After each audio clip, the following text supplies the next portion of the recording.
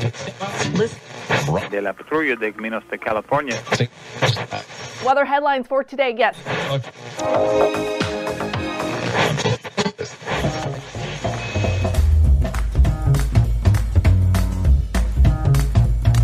Welcome to the Revenue Generator Podcast, an I Hear Everything production. In this podcast, you'll hear how industry leaders integrate sales, marketing, product, and customer success into a single business unit with a common goal of optimizing their revenue cycle. We'll unearth how innovators integrate data, technology, people, and processes to expedite demand generation and increase recurring revenue. Sit back, tune in, and get ready to meet a member of the revenue generation. Here's the host of the Revenue Generator Podcast, the CMO of Lean Data, Doug Bell. Welcome to the Revenue Generator Podcast, where we, members of the Revenue Generation, share solutions for how you can integrate your business to optimize revenue. I'm your host and the CMO of Lean Data, Doug Bell, and today we're going to talk about tried and true tips for sales and marketing alignment and the biggest CRM pain points for sales reps. Joining us is Chip House, who's the CMO at Insightly, which unified CRM elevates the customer experience by aligning sales, marketing, and service in one platform. This helps your business sell smarter, grow faster, and build lasting customer relationships. Yesterday, Chip and I talked about how tech supports sales and marketing alignment, and today we're going to continue our conversation to discuss just how painful is it to switch your CRM. Okay, here's my conversation with Chip House, the CMO at Insightly. Chip, welcome back to the podcast. Doug, hey, thanks for having me. Super excited to be here. Well, it's a really interesting topic. And I have to say, if anybody has been through a CRM transition, you know it's not something to be taken lightly, right? And I would say that in many ways, we talked about this yesterday, Chip, the market feels somewhat settled when it comes to CRM. In other words, there's not been a lot of innovation as of late. Most of the innovation's been occurring around the edges with other members of the Rev Tech stack. But it's fairly settled. We have our Salesforces, we have our HubSpots, our Oracles, our Microsofts. They've kind of cut out their relative territories. So it's making that change that we're talking about a little less frequent than it once was. But I have to ask, Chip, why are organizations typically embracing this big of a change? What causes them to tip over into this territory? Yeah, no, that's a great question, Doug. And the data that I've seen really says that there's a good share of people that are always thinking about a CRM switch, right? So it's not that unusual of a thing to try to do as a company, even though it's difficult, right? It can be difficult depending on who you are and what your needs are. But I mean, I think ultimately it's, what comes up most is, hey, we launched this thing and it doesn't do what we wanted it to do. It's not as sold, so to speak. Or we launched this thing and our customer experience is still poor, maybe, and our team is not using it, right? We don't know how to use it. We're not using it, at least. And so it's those two main things, I think, that are kind of drivers. Oversold. We feel that a lot in software, don't we? As both sellers and as buyers. Underutilized. Yes, I would say definitely something that ends up happening as well. But in many ways, the CRM providers have us so captive, right? And I think, again, the best example is Salesforce. They do such a great job of creating this wraparound.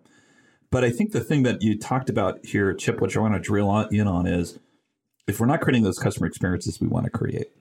I think we tipped this over a little bit yesterday when we were chatting, and you talked about how a lack of configuration, let's put it that way, a lack of configuration quite often can be a predeterminant of the success of the platform, because we're not able to recognize, and you talked about B2B versus B2C, or dramatic differences in how industries might work from industry to industry, and being incapable of addressing those things.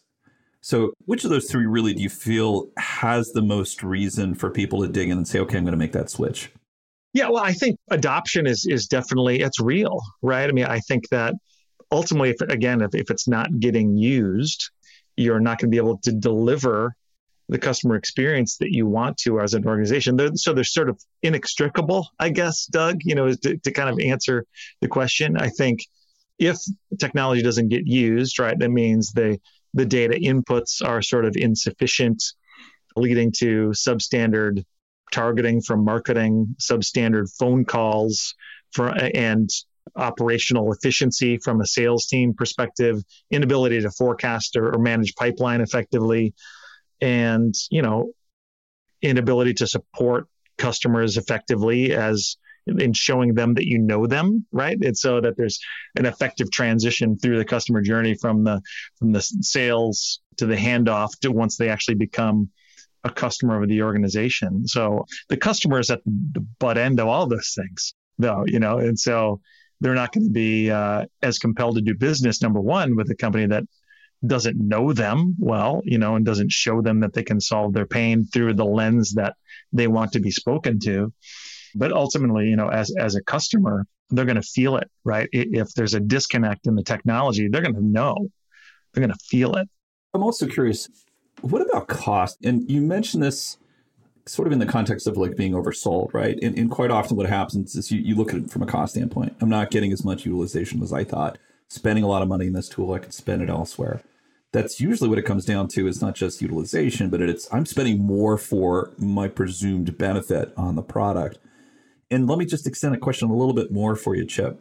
I feel like so much of and we've mentioned this before, so much of the innovation is occurring outside of CRMs. But when that happens, then what happens ultimately is I think your rev tech stack gets much bigger, right? So in other words, to extend the power of CRM, which is a central system of record, you're typically having to add 6, 7, 10, 15 different tools to that.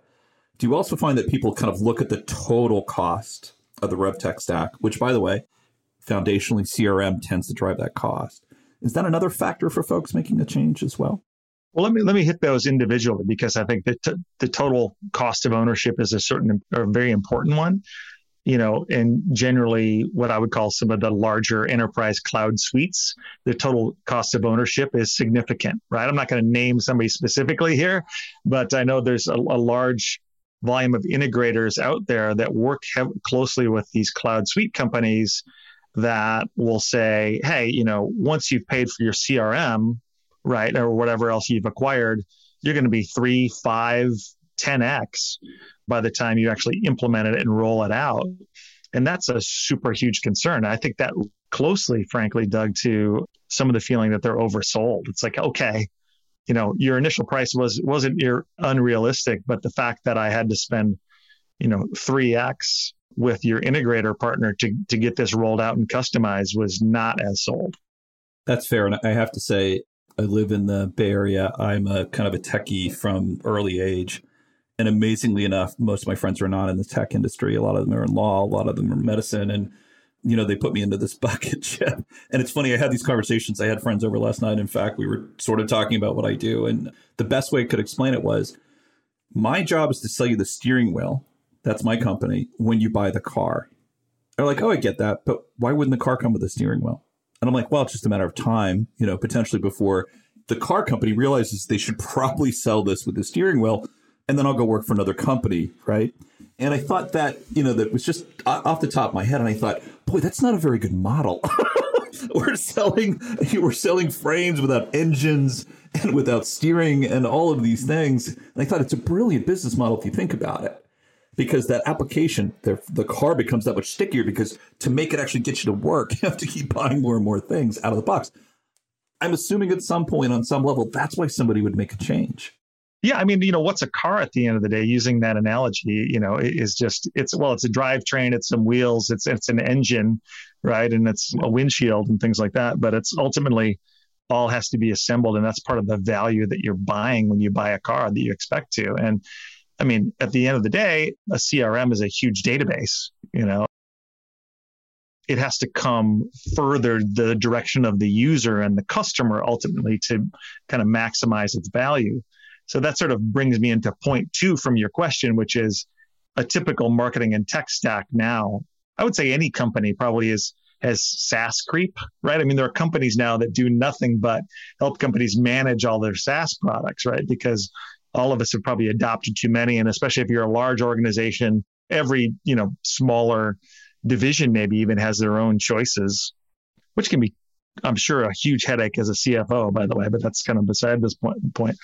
But, you had said, I think 7 or more for a typical sales and marketing organization to manage things that they want to do. And I might say that's too many, right? I mean, and that's why I think what we're doing, by the way, we have an advantage of not founding our CRM company in 1999, but rather founding it in 2010, right, is we could take a more modern approach and build everything in one modern platform. So sales, marketing, and service are stitched together, and that helps, so at least there's some of the integrated technologies that are no longer have to be integrated. You don't have to go buy the third party. You can actually use the same very platform. And so that's my other rant, I guess, is cloud suites are just that. They're suites of technologies acquired, through acquisition, really, rather than sort of a shared technology vision built from the ground up. And you see these swings. Folks, you can't see Chip and I, but we're from the same generation. We can remember when SAP was a big deal. Do you remember this? Yeah. And then Oracle came along, and it was this amazing kind of consolidation. It was a single, this single platform that all things could be done on. Eventually, that got broken up by kind of the radical SaaS organizations like Salesforce. And it feels like we're back in that place again. Another good example, and I would say this is maybe closer to my world than it is to yours, Chip, but it's ZoomInfo, which was Discover.org, which, very ambitious CEO, very, very, very accomplished sales organization, and just an incredible ability to integrate applications into a single seamless customer experience. And here it is happening again. We're watching this kind of consolidation happen yet again. And when I see these things, I think, gosh, there goes the innovation, right? Quite often, which is really the kind of central part of our conversation last couple of days. At the end of the day, it's the platform that should win is the platform that creates the best opportunity for a great customer experience. And the way that we get there is we're actually helping innovate along the way and not, kind of subject to the whims of the cloud suites and the, overlords of determining where we are. And the other thing I'd throw in here, Chip, is that it's really hard to get unstuck from that situation because we talked about total cost of ownership, right, for these platforms. Well, guess what? There's so much utility outside of that core CRM with all of these other applications you're integrated with. And so to move off that CRM because of those integrations and how they're built together can quite often be incredibly difficult as well. So it's a great business model.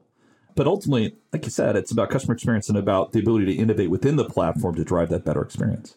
Yeah, 100%. And, we started out as a CRM only company ourselves, right? But primarily with SMB and heavily integrated with places like QuickBooks and Google Gmail, right? Which was super important for the small businesses. And since, then we've kind of moved more up market, and now we have a marketing product and a service product. And like I mentioned, an App Connect product to connect, some external technologies. But there's a huge advantage to having that shared view of the customer, so there's those key customer insights across the different teams, sales, service, and marketing. But I think that's what's difficult in a cloud suite is to truly sort of create that single view without burning all sorts of integration dollars, to truly make that vision come to light. And I have to say, I'm going to put this in a bucket together, Chip. Sorry about this. But as B2B marketers, I feel like we quite often get schooled by the B2C marketers who, if they do not have profound ability to connect with and create great customer experiences, they tend to lose in the marketplace. The business goes sideways. We can treat our customers pretty poorly and get away with it for all the reasons we just talked about. Sticky platforms that ultimately have so many integrations and so many touch points that they're really hard to get rid of. I love the orientation of the focus, Chip, and I really enjoyed talking to you today. Yeah, Doug, I enjoyed it too. Looking forward to the next one. All right, fantastic. That wraps up this episode of the Revenue Generator Podcast. Thanks to Chip House, CMO at Insightly, for joining us in part 2 of this interview, which we'll publish tomorrow. Chip and I are going to dig in and discuss, is getting a tooth pulled better than your customer support? If you can't wait until our next episode and would like to learn more about Chip, you can find a link to his LinkedIn profile in our show notes.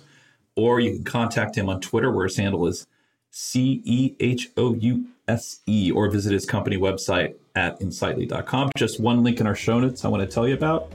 If you didn't have a chance to take notes while listening to the podcast, head over to revgenpod.com, where we have summaries of all of our episodes and contact information for our guests. You can subscribe to our weekly newsletter, apply to be a speaker on the Revenue Generator podcast, or you can even share your revenue generation questions, which we'll answer live on our show. Of course, you can always reach out on social media. Our handle is @RevGenPod on LinkedIn, Twitter, Facebook, and Instagram.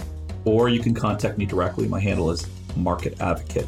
If you haven't subscribed yet and want a daily stream of RevGen strategies in your podcast feed, we're going to publish an episode every day during the work week, so hit that subscribe button in your podcast app, and we'll be back in your feed in the next business day. Okay, that's all for today, but until next time, keep cranking because the revenue isn't going to generate itself.